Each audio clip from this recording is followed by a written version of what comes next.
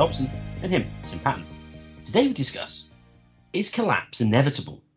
Tim?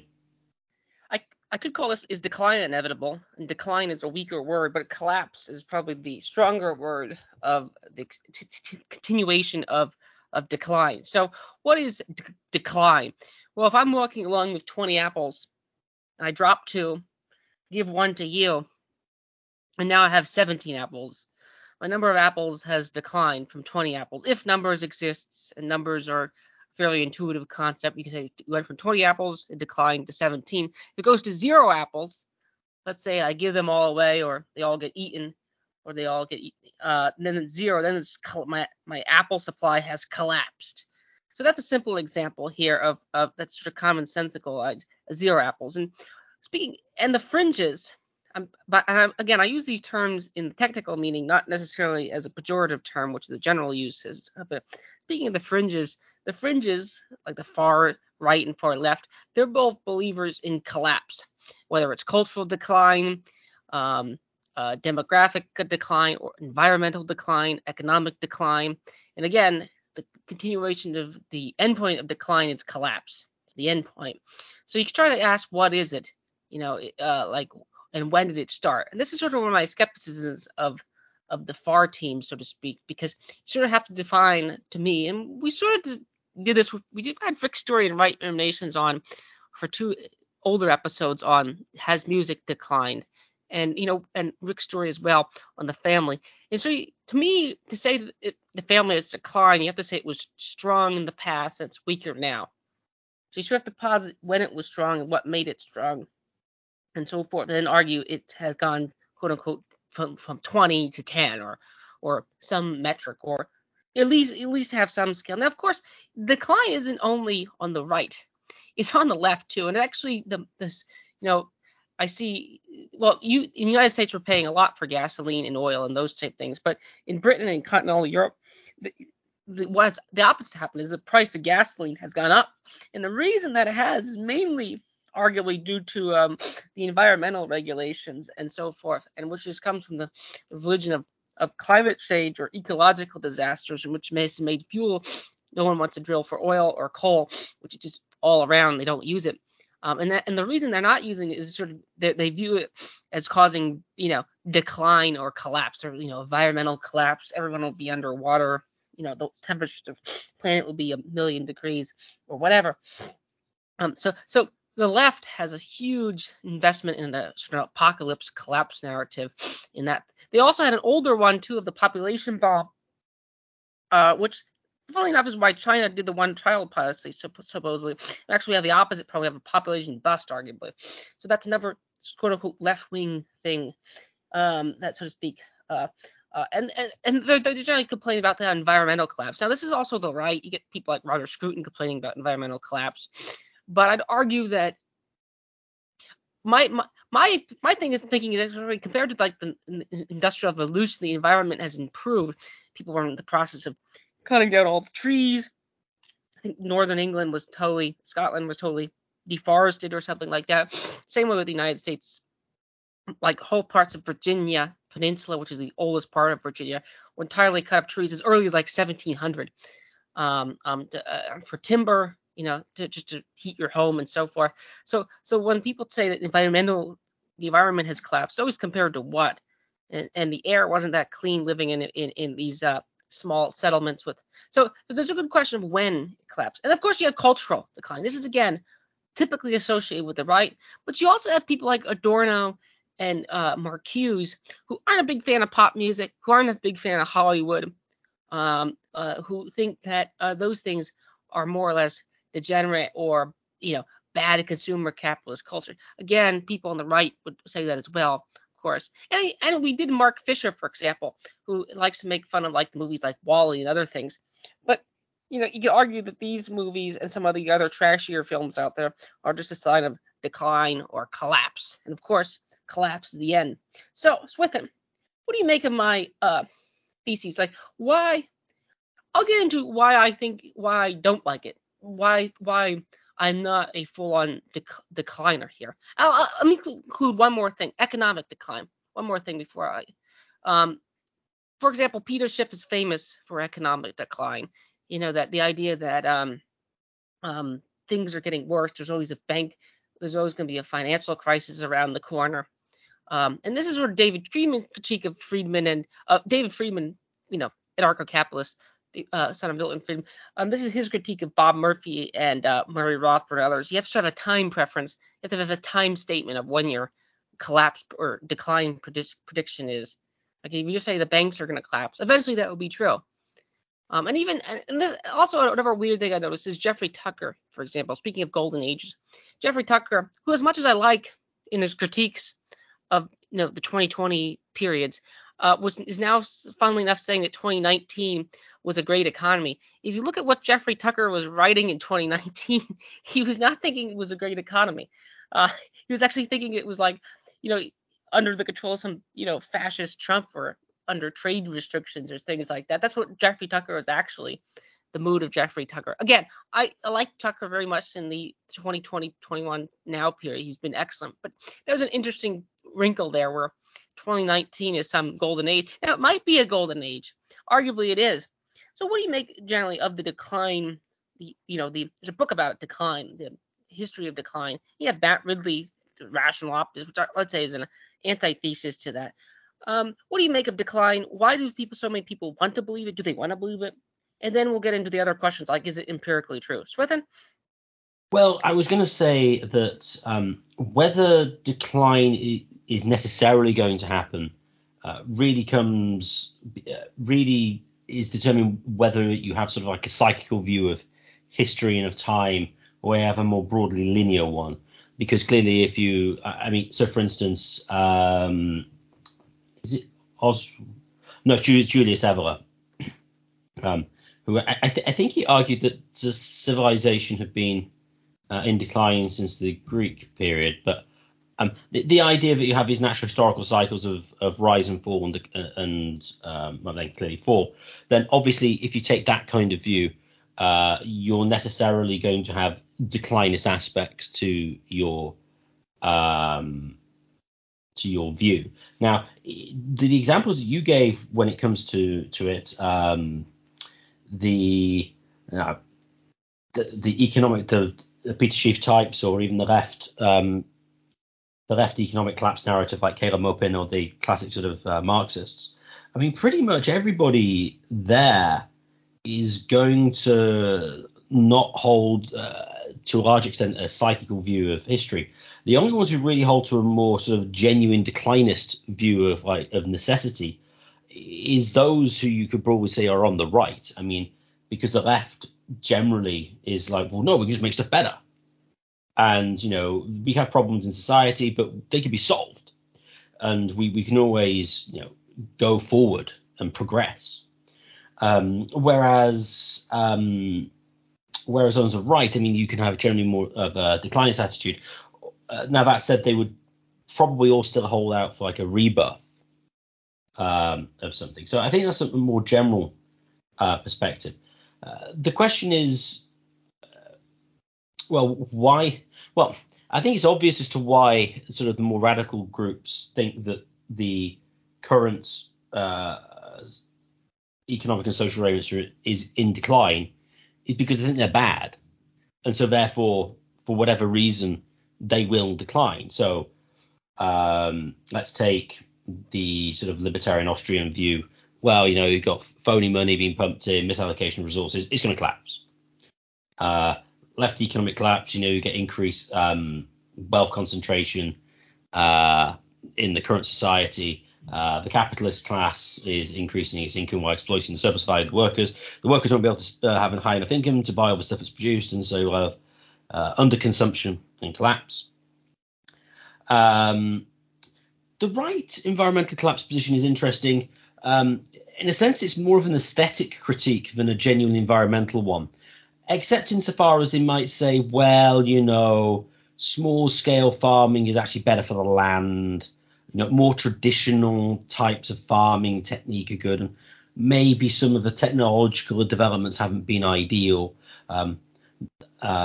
That's something actually the right, more so than the left, apart from the primitivists, is the right seems to take a lower view of technological progress than the left does, apart from say the primitivists. So there's an aesthetic critique with sort of like the environmental stuff.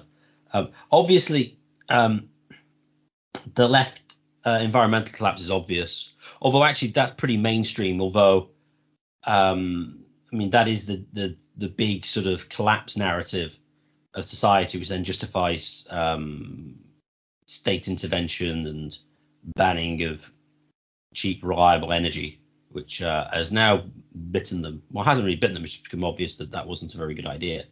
Although to what extent people have realised that yet is another question. Although related to this, and this thing is interesting with the whole declinist narratives, is do humans have a tendency to just do bad things? Are humans broken? I suppose in a way the collapse and decline idea is associated to some extent with, you could argue, sort of original sin or things similar to that. Because if it's the case that humans are fundamentally kind of broken in a way, then you have sort of pessimistic declinist view. If you view humans like a tabula rasa to a large extent, or to not intrinsically good in a way, and somehow environmental conditions are such that it makes humans go bad, that this then gives you much less of a sort of declinist view. Although interestingly, with the environmental stuff, it almost treats human impact as such as the original sin of humanity. And so, well, I mean that's really how they go about it, and really the consistent position is the primitivist position. Although I suppose you could argue the most consistent position is suicide, but we've done an episode on that as well. The right cultural collapse position is obvious. I mean, really, the right cultural collapse positions existed since industrialization. No one's in agrarian societies anymore. Social hierarchies don't exist in the same way. Family is broken up. People are hypermobile. Even from like your parents, your grandparents, and things might live in completely different places. And then, of course, the left critique. I mean, since again the industrial period. I mean, actually, the right cultural collapse and the left cultural collapse is actually they're actually quite similar in certain respects, because the left focuses more, I say, like Adorno, etc., on commercialization and stuff, which is interesting as well. The sort of less sort of capitalist cultural rightists will complain about as well, and commercialization of things like, well, you always get the concerns, oh no, Christmas is becoming materialistic, and materialism is bad. So I think it's pretty obvious why the more radical groups think that it is in decline, because from their view, they clearly are. Of all of those, the ones that has the most sort of mainstream hold is sort of the environmental collapse position of the left, really. Although they think that by, doing lots of more mining than has ever been done in history, they can somehow avoid it. That's at least the current popular position with that. So I think that's why they hold the positions that they do. Any comments or questions on that, Tim? Does that make sense? That's pretty good. I'm going to add another point here. There's a book I read maybe like 6-7 years ago, called Tyler Cowen's book Great Stagnation. And I still remember when for all his certain amount of milquetoast ideas, Tyler Cowen, I think, writes fairly well. And the book Great Stagnation, the basic theory is that since around the 1950s or 60s, the growth in innovation has slowed down. The rate of innovation, that he argues that like before then, at the 70s through 1870s through 1914, or you up to 1944, was a more innovative time period in human history. And actually, if you think about it, it's not that hard to look at. The airplanes went from Wright brothers to you already had you had flying. I think the Germans and American corporations are experimenting with jet-powered flying wings basically as early as 1940. So like in 36 years you did that, 35 years. So the empirical evidence seems to be, it at least exists there. And then Peter Thiel has this quote about how went from wanted flying cars, we got Twitter instead. So now, oddly enough, Tyler Cowen got a lot of criticism from like libertarians and Randians. Now this was bizarre for Cowen because he said, all the bad policies, and this is what he said in Rush Roberts' interview, like all the bad policies which many libertarians complain about have been done. And this goes back to the golden age problem I have with declinists. Like starting in the 50s and 60s, you had 90% top tax rates. You had all sorts of trade restrictions and what you could do.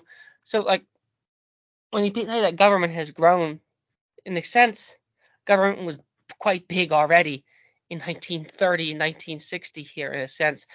So when Yaron Books is another person who criticized this book, saying that the innovations, like a lot of bad policies, minimum wage. If you think minimum wage is a bad policy, you think, and again, things like patent law and those things were not nearly as developed. There was no Disney carve out for 80 consecutive years, which there is now. 80 consecutive years and counting and so forth. So a lot of those things were either unenforceable or not as easy to enforce. So in that sense, you could argue the economy was better. So I'm willing to buy on an empirical level the evidence, so to speak, that things were better, so to speak. But the problem is you got to go back and sort of count up, what was the case and what wasn't the case. Now, innocently enough, a lot of this is where things get really interesting to me, especially on the economic front. And Marxism, and following enough, David Bentley Hart agrees with me here. So David Bentley Hart is no friend of capitalism. And he points out that the Marxist view of society is actually a sort of a hyper-consumeristic one, which I sometimes roll my eyes at when deep paleocons start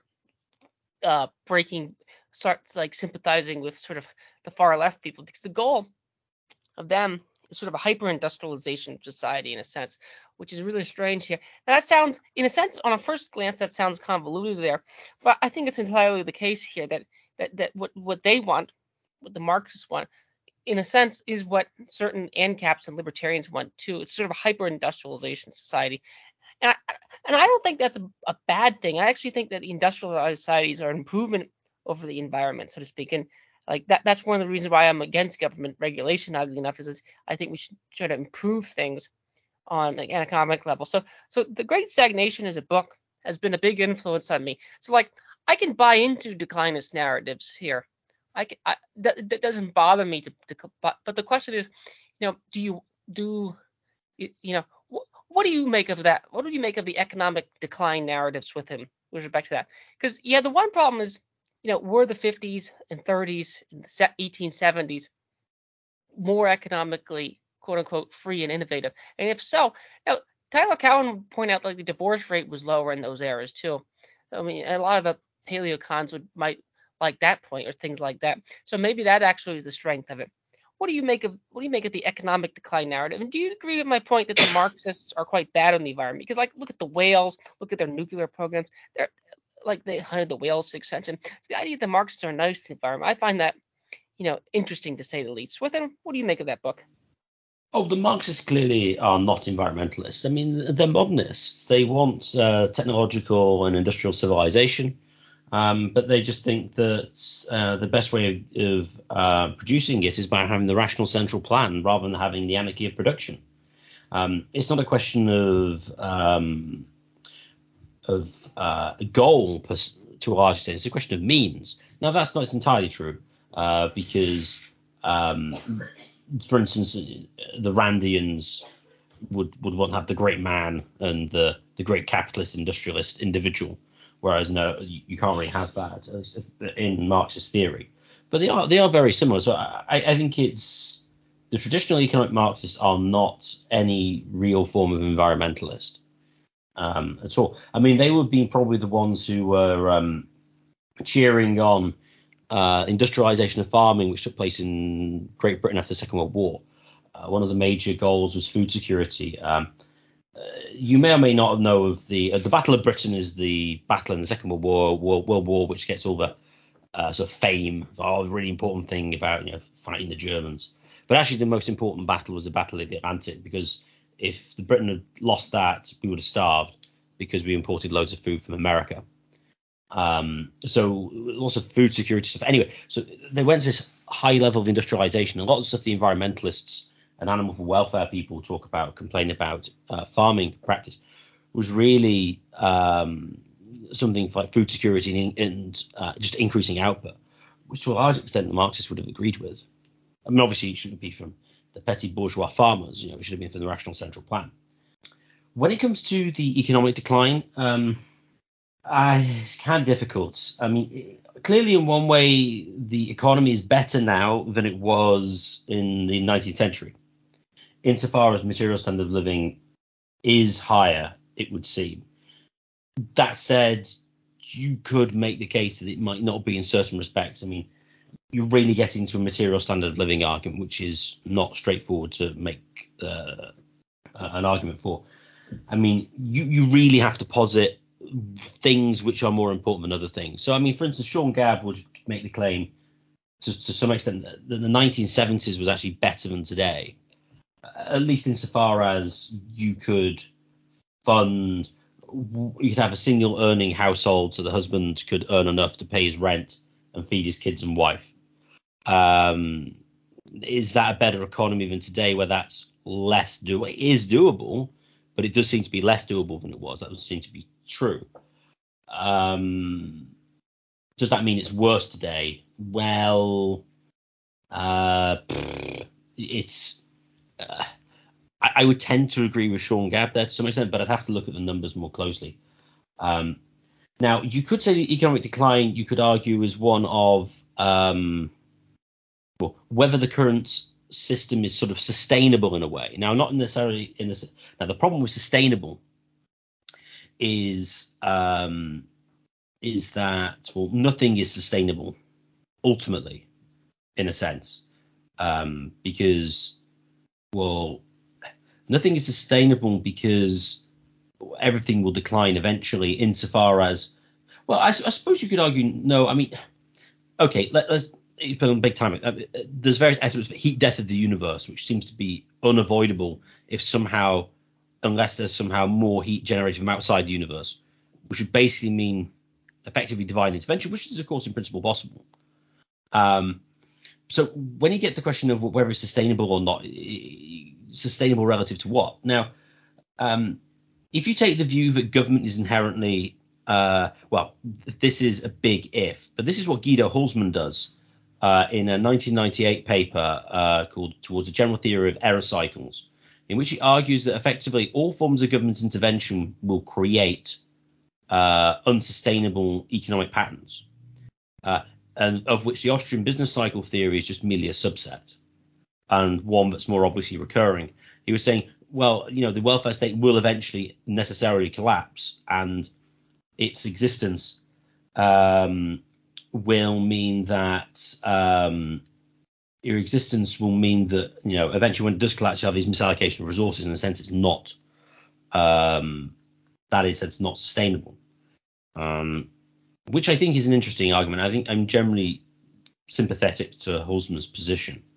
But just taking it on to the current sort of paradigm in a more sort of general sense of sustainable, I mean, I would probably take the position that I've been surprised of how long the current economic arrangement could last. I mean, we could be getting a situation where it changes now because of significant and obvious levels of inflation. We have had clearly lots of inflation before, it's just not as obvious, which could cause a reset of some description. So I do think that the economic collapse narrative is true, and I think generally the right analysis is more correct than the left economic collapse narrative. That said, the left narrative isn't entirely wrong. It does highlight some interesting areas. It's just that it's myopic, I think is the way I would describe it. So that'd be my view on the economic stuff. Just on the general thing on declinist narratives, I have sympathy really with the mostly with the economic and cultural decline arguments. The one I think I have least sympathy with is the environmental decline argument. I mean, you might think this is, and who listens a lot will probably guess this. Clearly, the left environmental collapse argument is ridiculous. We have far more mastery over the environment today than we had 100 years ago. And so the environment is far more livable for humans than it ever has been. You can see this clearly by the population increase. You can see this in climate-related deaths from storm and drought and floods and things. They've gone down by about 97% according to work of Alex Epstein. Why? Because we have so much more technological ability and a way to manipulate the external environment that the environment is much, much, much more livable than it was historically. So I think those, certainly the left environmental collapse, I think is wrong. I'm generally not that sympathetic to the right environmental collapse unless it goes into a more aesthetic thing. I think sort of technology with farming and stuff can make things better. I mean, for instance, I saw a program in which they have like wearable tech on cows, and then you can figure out if they're ill or not. It's like, oh, that's kind of useful. You can go and see and help them out. And that's kind of a good thing. But then they'll say, oh, well, no, because on a small scale farm, they'd always know the cows by name. It's like, well, yeah, maybe, but then your productivity is like really low. So I'm generally pro technology in that sense. Economic decline, yes, I can certainly see the argument for that, but not environmental decline. The economic decline argument, again, I very much similar to you. When you use the word sustainable, if it wasn't you saying it, I would think I would cringe, because usually the word sustainable means the big CC argument here. And in that sense, Murray Rothbard pointed out the time preference problem here back in an interview in the 60s or 70s when he was talking about if you have a non-renewable resource and it's going to be exhausted in 10 years, okay, that's a problem. Well, it's going to be exhausted in 1,000 years. Well, I mean, this is like, that's not any, think about 1,000 years from now. That's like oftentimes the right gets accused of being too much into time preference arguments, the economic right. But this is like, well, you should just worry about that in 1,000 years here. I mean, that's like, and effectively we have tons of oil and coal. So like, in a sense that they're not unsustainable insofar as they don't exist. And actually, and we know this from history, every once in a while, some people bring up, oh, we're going to run out of this rare earth metal, and therefore we can't build all these things. And it usually turns out we can either find new sources or we can figure out how to mix other elements. The Germans figured out how to make oil out of coal under heavy sanctions, all sorts of. I mean, a little ingenuity could probably go a long way if we actually do run out of it. So, like, in the sense that things aren't sustainable, like that's sufficient. And actually, one thing that irritates me is sort of the paleo anti-capitalist right at times buys into a lot of these sort of empirically false arguments with respect to like running out of resources and things like that. I mean, we did almost run out of trees. That actually could have happened if it wasn't for finding coal. Arguably, that would have happened. And in that respect, Malthusianism might be true, because you don't have exhaustive amounts of those. They take a lot longer to replenish than coal. And we have we're full of coal and oil and things like that. Whether the atmosphere can absorb that is a good question, but it does again produce plant yields. But I've said that before here. So I would move out of the economic thing, but I don't think it's entirely disrelated to the economic thing, into the cultural domain. You sort of touched on this a little bit in your first sort of monologue here, after my monologue, cultural decline. Now, cultural decline is of course related to the economic mode of production here, because a lot of of course, Marcuse and Adorno, those type, they would say that because we have a capitalist mode of production that's motivated for profit, we're just going to produce goods that, like, all art has to be done for wages or profit, or all art is just for rich people to put their big capital as sort of a showy thing here into it. So in a sense, that's their critique. And the right, well, this goes back into sort of deeper issues here, insofar as you could just say the right is we mean by the religious right, and that a lot of modern art is degenerate and secular. That's one criticism you can make, and that's sort of the industrial evolution. Since the industrial revolution, that was the sort of cultural decline moment, and that destroyed the family, so to change the economic means production, and sort of went to big alienating factories and so forth and things like that. Now again, Marx himself praises the breakdown of rural idiocracy famously.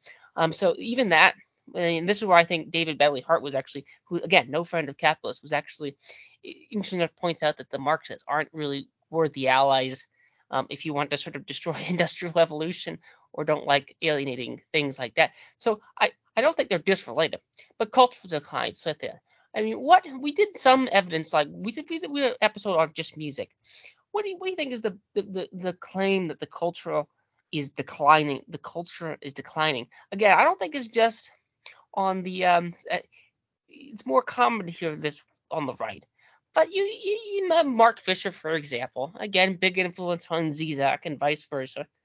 And again, whether those are true lefties or not is a good question. But in a normal usage of words, they're basically counted at. And movies, like I do agree that like all Marvel movies made today suck. But I could point out the fact that like if you look at some of these 1950s movies that have under 5 stars, you get a lot of old movies on Amazon.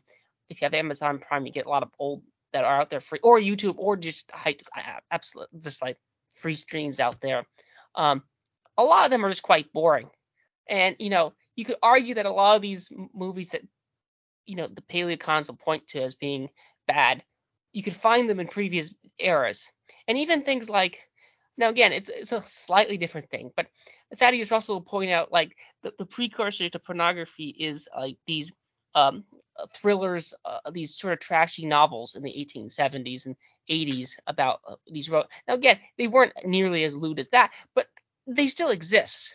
They still exist. They still, and like even the 20s, you start getting this kind of stuff much more mainstream, so to speak. So it seems like you can always find things. Now you can argue, well, it's not as widespread.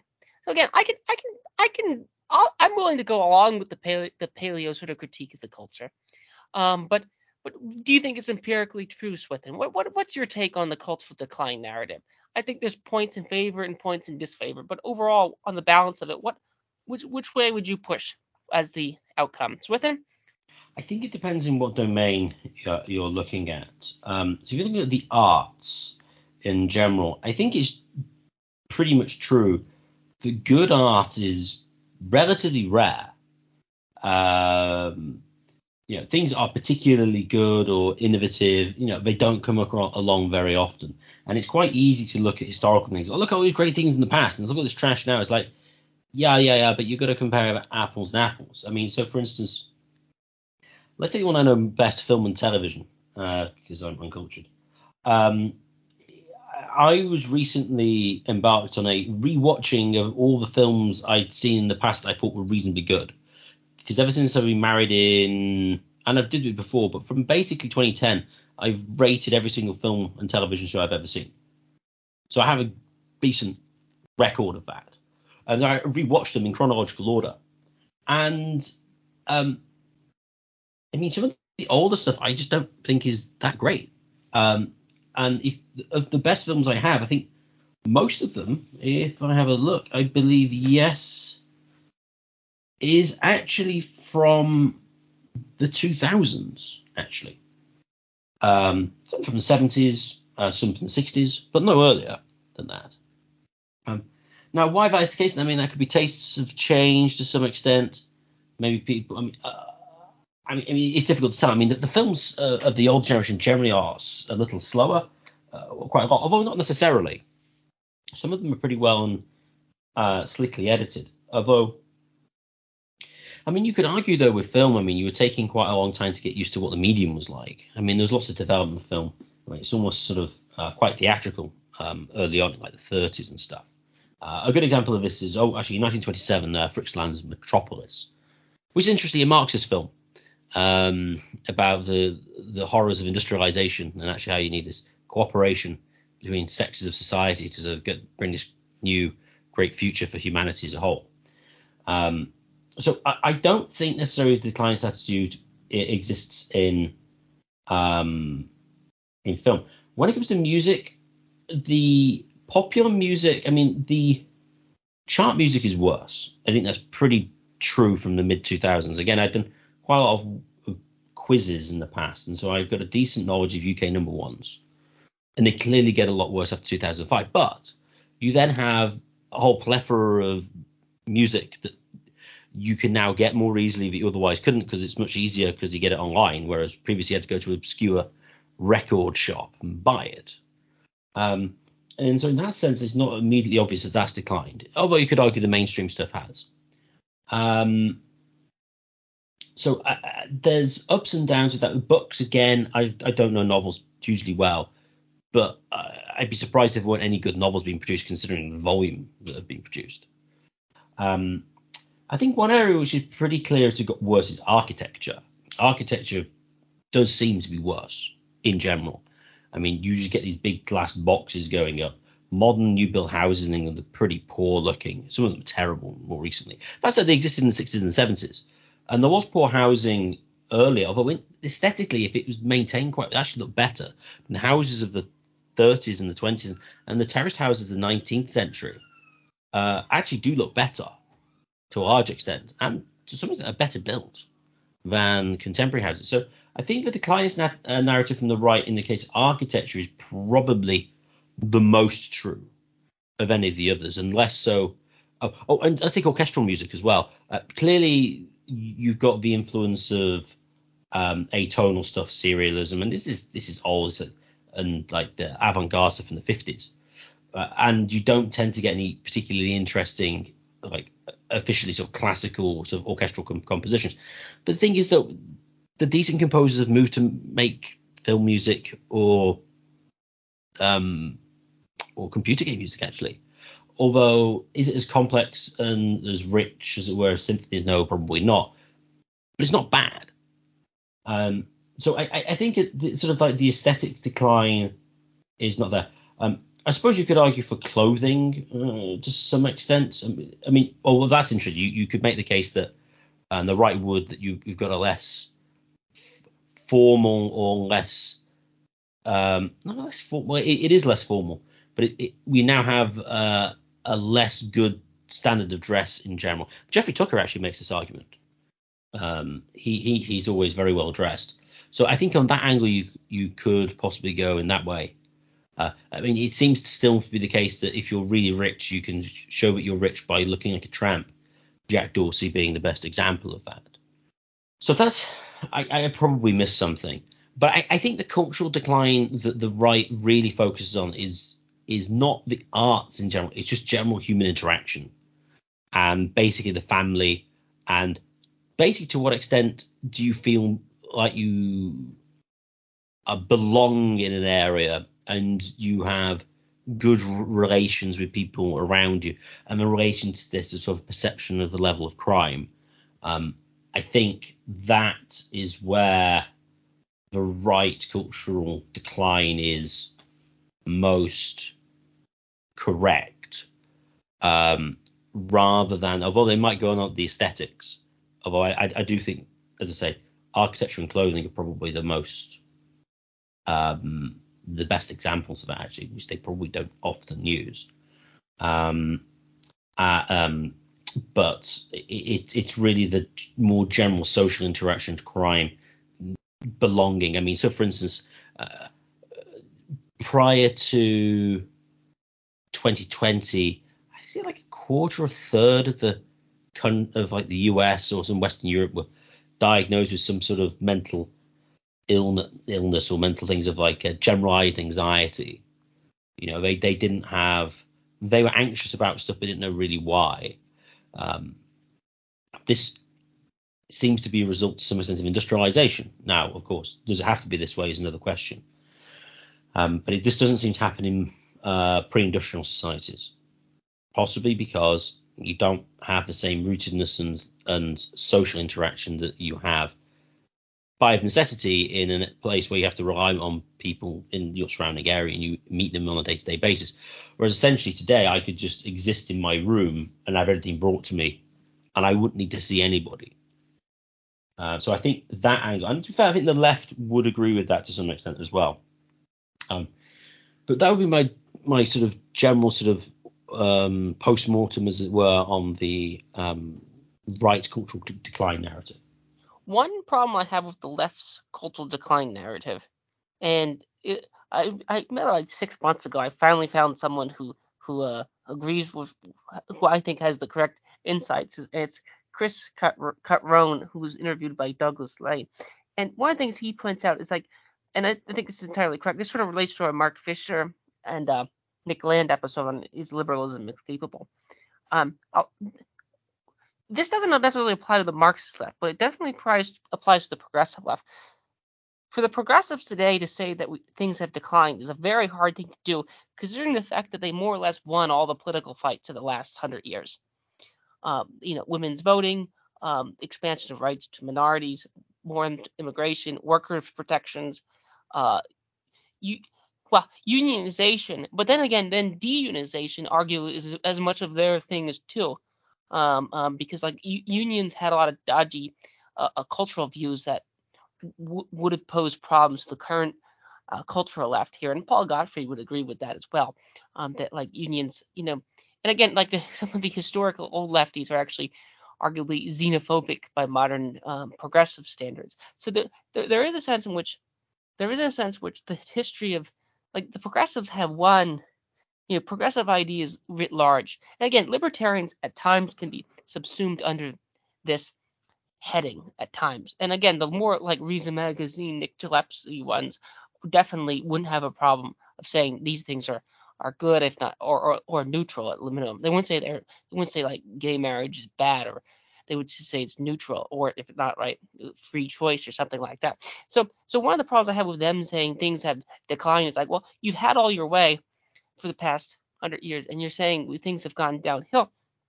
How, like, what exactly is that statement even mean? I mean, like, you know, you, the only thing that could mean is actually that all their programs that the previous namesayers that said are actually problematic to say the least, if not outright bad. Now, again, the paleo, that's the good reactionary critique of the progressivism in general, is to say that is to say exactly that, like all the things that were viewed as victories were actually not or many of the things that viewed as victories weren't real victories. But uh, the Marxist left has a little different relationship in the sense that outside of the Soviet Union, Cuba, and North Korea and China somewhat, they didn't really have formal political power in the same way. But for the progressives to say that, that's a really odd thing to say, considering that unless they want to say that all those movements were actually failures, that feminism failed, that voting rights expansion failed, and then this is where things get bizarre here, and I would say we just have an analysis term problem here, where if we can't define things, say things declined or say things are getting worse, it's a really dodgy thing here. And again, sometimes naming phenomena problem is a problem we always resort to here. But I think it's worthwhile, which is one of the reasons why I wanted to do this, because it begs the question of what is decline anyway. I started with the apples example. That's a very canned example, which makes sense. We'll start with 20 apples, go down to 0 apples. But when you say something like the position of workers has declined, or the position of women has declined, if you have a starting point, you have to have an ending point. We did a thing on Dieter Mikalski and why don't Marxists, why if capitalist employers are exploitive, why do they want to get hired? I think was a rough episode idea, and this sort of gets into the weeds of that single question here. Dieter Mikalski, of course, would say it's a good thing. But then if you survey women and they're alienated or unhappy, and you could argue that women of the 200 years ago just weren't surveyed, and it's a measurement problem. But it is a suspicious thing where when the left says there's been decline, it sort of betrays it really begs the question of like what exactly was the history of the past 100 years. I don't know how you can argue that it was some big win of right wing victories. I mean, I, I I find that odd to say the least. Um, um, Swithin, do you have any comments on my things? Like, you think it's a measurement and naming problem for these people? And again, you could always accuse me of being a genetic fallacy, which is I'm just picking out people who say things are going downhill. but they're saying we're going downhill for different reasons. But in a sense, they oftentimes have similar views of things, and that's one of the things I always comment. The fringes end up having similar views on things. So like the horseshoe theory is that comes up with that as well. So with any comments on this, like what would you make of it? Do you think the last 100 years has been a string of victories here? I mean, what do you make of the progressives saying there's been decline here? That to me is very odd. I've never been able to scratch my head around that, unless you want to argue that it's been a fake progressive left has been in charge or something like that. But even then, that's an obvious dodge which can't be easily squared out. Swithin? I think the only real claim, and this is what they do with the sort of progressive left decline narrative, is what they will do is they'll say, oh, the reason women and girls self-report lower happiness than they had in the past is because we simply haven't gone far enough. So it's kind of like, well, if we implement our progressive policies, yeah, even though it's progressive, it'll actually get worse until we implement all of them, at which point utopia will exist and everyone will just be astonishingly happy. And so it'll be the position that, well, we need everything to change, and then it will work. But as we progress to it, it might make things worse. Now, this might sound a very sort of ridiculous position, although it isn't entirely as ridiculous as it sounds. So, for instance, let's take the broad sort of economic right critique. And if you were to say that, well, what we should do is regulations are bad. Let's get rid of regulations on banking. Well, that would probably make things worse if the central bank still exists. So you're sort of getting towards where you want to go, but actually you're actually going to make things worse because the money creation ability is going to be greater. Now, of course, you could argue, well, if you're going to deregulate, you might get more crypto and more non-government based currencies out competing, which of course is possible. But there are certainly certain regulations you could get rid of. I mean, they did it recently in America. They got rid of the reserve ratio, which was how much you had to keep in bank reserves relative to sort of on-demand liabilities like demand deposits, current accounts, that kind of thing. So I don't think that's entirely an unreasonable position. That said, though, if you were to have listened to progressives and say, oh, well, the emancipation movement would lead to this, it's like, well, it hasn't. Now, that said, you could say the right would be similar, although then if you're radical enough, you probably would have made that case. I can't imagine Rothbard saying it was a good idea to get rid of legally enforceable reserve requirements, at least on its own, for instance. So I think that's the way they would try to attack that. One of the problems I have, and this goes back to the terming and naming problem, is if you take the quote unquote like right now, it gets we get quickly in the weeds. It's like, is Woodrow Wilson right wing? Well, not really. By modern standards, he's not. Well, by modern standards, he is. By at the time standards, he's not. Is Lincoln right? Okay, but then if you answer those questions, if you say, okay, we'll just use some reasonable standard. Well, it's hard to believe that the right won anything in the past 100 years, except maybe defeating the Soviet Union. But keep in mind, the anarcho-syndicalists also wanting to defeat the Soviet Union. The classical liberal and progressive liberals wanting to defeat the Soviet Union. The Hayekians. So, like, if you think about what they actually won, so for them to say there's a decline narrative, people like them have been in power for a considerable amount of time. Now, it does. Like, what about Thatcher and Reagan? Okay, well now we have more issue of here. It's like maybe that has happened, but as Rohn points out, the destruction of labor unions is the predecessor of the cultural left. Because if you don't destroy the labor unions, the left, and actually having the Soviet Union around is a sort of sense a both a feature and a bug there, because you have a sort of a bugaboo, but it also gives.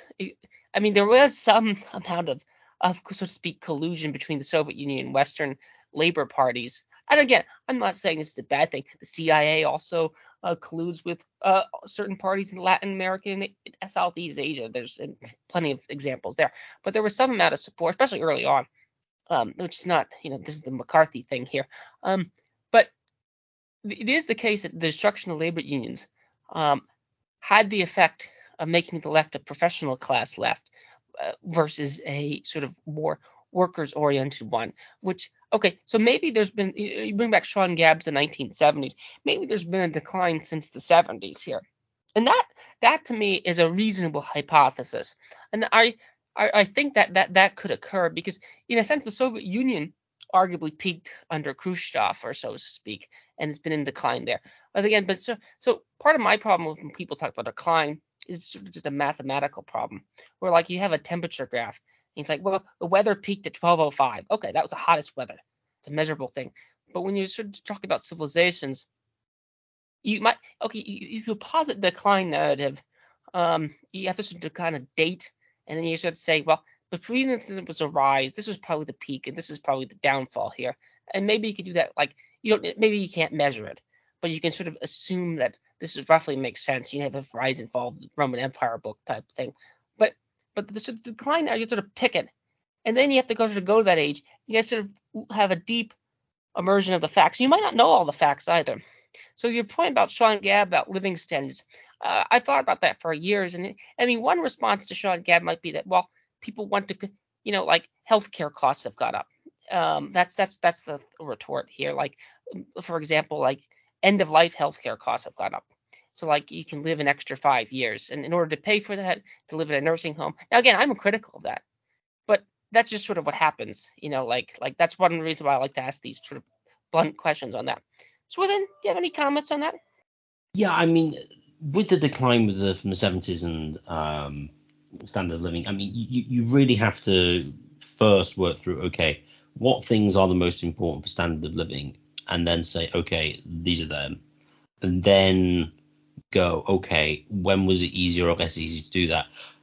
If you have a position whereby it's basically as equal, but you have the other things that are better, then that's clearly an improvement. And if you don't have it, if you have less of it, but you have more of other stuff, but even this other stuff is nice, it's probably worse because you've not got the core stuff. Obviously, that'd be quite a difficult thing to do. You couldn't really measure it properly. But I think some sort of analysis of that is plausible. But it's very difficult because you've got lots of things going different directions. As you mentioned earlier, declinist narratives always seem to have a sort of golden age of some. Now, whether they would say it was a golden age, I mean, some might say, well, no, it's the least base metal age rather than the golden age. But functionally, it acts in the same way. Although what I would say is some of the declinists will use a theoretical ideal and use this to say, well, we've declined or we're moving further away from an ideal position. You could argue this is what some of the ANCAPs do Ancapistan is where it's at, and any further deviation from Ancapistan is decline, even though that doesn't exist. So there's a number of them. It depends which kind of, whether they're sort of like historically laden of the golden age or whether sort of some theoretical position. Most of them would be historical. Well, the right certainly is, which is basically the high Middle Ages in most cases. The left really is probably a theoretical one, except for the primitivists who praise hunter-gatherers, because otherwise they're very much a progressive, future-orientated kind of view. So that's I think how sort of golden ages and also theoretical ideals function with the declinist. If someone asked you on the street, is Britain declining, what would you tell them? I would say that Britain in general. Okay, my position generally is Britain's been in decline since the First World War. But I have to caveat that because clearly the material standard of living in certain respects are higher. With great confidence, I would say that Britain's been in decline since 2019. I think that's certainly true. I think I suppose I would pick whenever smartphones became ubiquitous. After that, it's been in decline because there hasn't really been any major technological advances, and socially, it's been worse. So I think I might be able to say something like 2014 or something like that. On a more general level of what I would consider important material standard of living, I'm sympathetic to the sort of Sean Gabb position of the 1970s. Not necessarily been a huge 1970s fan, but that seems to be a relatively decent time period for how much of the average wages could earn, and housing, and sort of important sort of material things which are important for family formation and things. So I have multiple different sorts of narratives in which there has been decline. Some sort of are more strict than others. So I mean, definitely from 2019 onwards, yeah, definitely decline. I suppose you could highlight a few things that are better, or some new artworks have been produced or whatever. But I mean, in comparison to everything else, it's clearly not. As just from a theological perspective, the easy thing to say is it's been downhill since the fall. That's the easy argument. But go on. Well, for my own country, if I'd asked that question myself, is the United States in decline?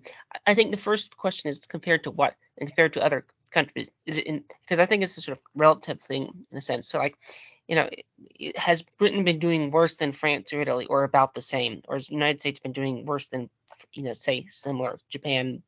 And then those questions, these are apparently relative decline. I would say that in that respect, in some ways, you might argue you're doing quite well. This is sort of the cleanest, dirtiest shirt narrative here, which sort of relates to the fall with respect to, in a sense, because if you sort of assume that everyone's in a sense guilty of something, or every civilization is guilty, then the question is which is the least guiltiest in a way. So which one's the least, which is the Michael Munger has example of the pig, the you bring out the first, like they'll sort of judge pigs based on and it's not beauty, but they'll judge them on something, like by most people's eyes, all of them look the same, or they all look ugly, or something like that. But to the pig buyers, they'll look for certain things. So I mean, one of my sort of simple objections to decline is you could say that all civilizations all at times seem like they're in decline, or seem like they want many. You can find many people saying they're decline. They had a debate on Jonathan had a debate on Twitter. Is Twitter ruining the lives of young girls? And he brings up a quote he reads a quote from like the 1870s or the 1910s, and they'll talk about, I think, either radio or light bulbs. I forget which one. And if you just replace the word Twitter with light bulb, it basically makes the same sense. So to me, is the United States decline? Well, in terms of industrial production, it's clearly in decline compared to like the 1940s, and especially relative to industrial production, it's absolutely in decline. But is that a bug? Well, I mean, in a sense, I'm glad that, other countries are making steel and other products and things like that. Although America still makes plenty of things. So is it in decline? Just to say, the American industrial production is the highest it's ever been. It's just that it's become, the productivity increases have been high, and so it doesn't employ as many people. Correct. And I think in relative terms, it's less, though. As a proportion of GDP, it's a lot lower, and as a share of the world, sort of. Yeah, the share of the world, it's clearly. I mean, Britain has the same problem, I would argue, where British local manufacturing is probably strong enough but it's just like you're not like you at one point. I think the second or the first biggest. I think one of the three biggest economies in the world, which you're like still, I think, sixth or fifth. But again, GDP has issues anyway. I don't think I'm not a GDP worshiper, but yeah, the decline narrative, I think, needs to be discussed. And because on balance, when people say is things declining, I'm hesitant to say it. I will say that I do think that the family structure has declined. If there's one thing I might agree on, is that, and I think that is that's the thing I agree with the paleos on, that there's just sort of less stable, formed family units here. Although the upper middle class, for all that they're all lifestyle liberalism, they themselves tend to have some of the stronger formations and family formation, which is an interesting point. So as far as decline, and on economics, I think it's really tricky here because like one of the problems of Austrians is like the 1930s were not the friendliest time for economic producers in the United States. So with that respect, it's very difficult to say because it's very difficult. So that's my final comment. If you want to add anything on, that'd be great. I mean, thanks for doing this conversation. I declined when people say things are declining. I always think of when did it start? When was the better age? And is it going to get worse tomorrow? That'd be my sort of quick methodology. Swithin, any final comments? I think the main thing is that decline does exist, and things do decline, but things do improve, and the problem is they take place at the same time. So to sort of uniformly say it's in decline, or to uniformly say it's in an ascendance, is very difficult to say, and you really need to have a good idea of what the most important things are to be able to sift out the areas of declining and say, well, yeah, they are declining, but well, so what? So I think that's really what's at stake, what's really needs to be done here. I just now like to thank everyone for listening. If you've enjoyed this podcast, please share it with your friends and family and subscribe to us on Podbean on YouTube. The more subscribers we get, the higher we get in the search rankings and the more people can access this material. And finally, if you'd like to contact the show for any reason at all, please contact us at mindcrimelibetyshow@gmail.com. That's mindcrimelibetyshow@gmail.com.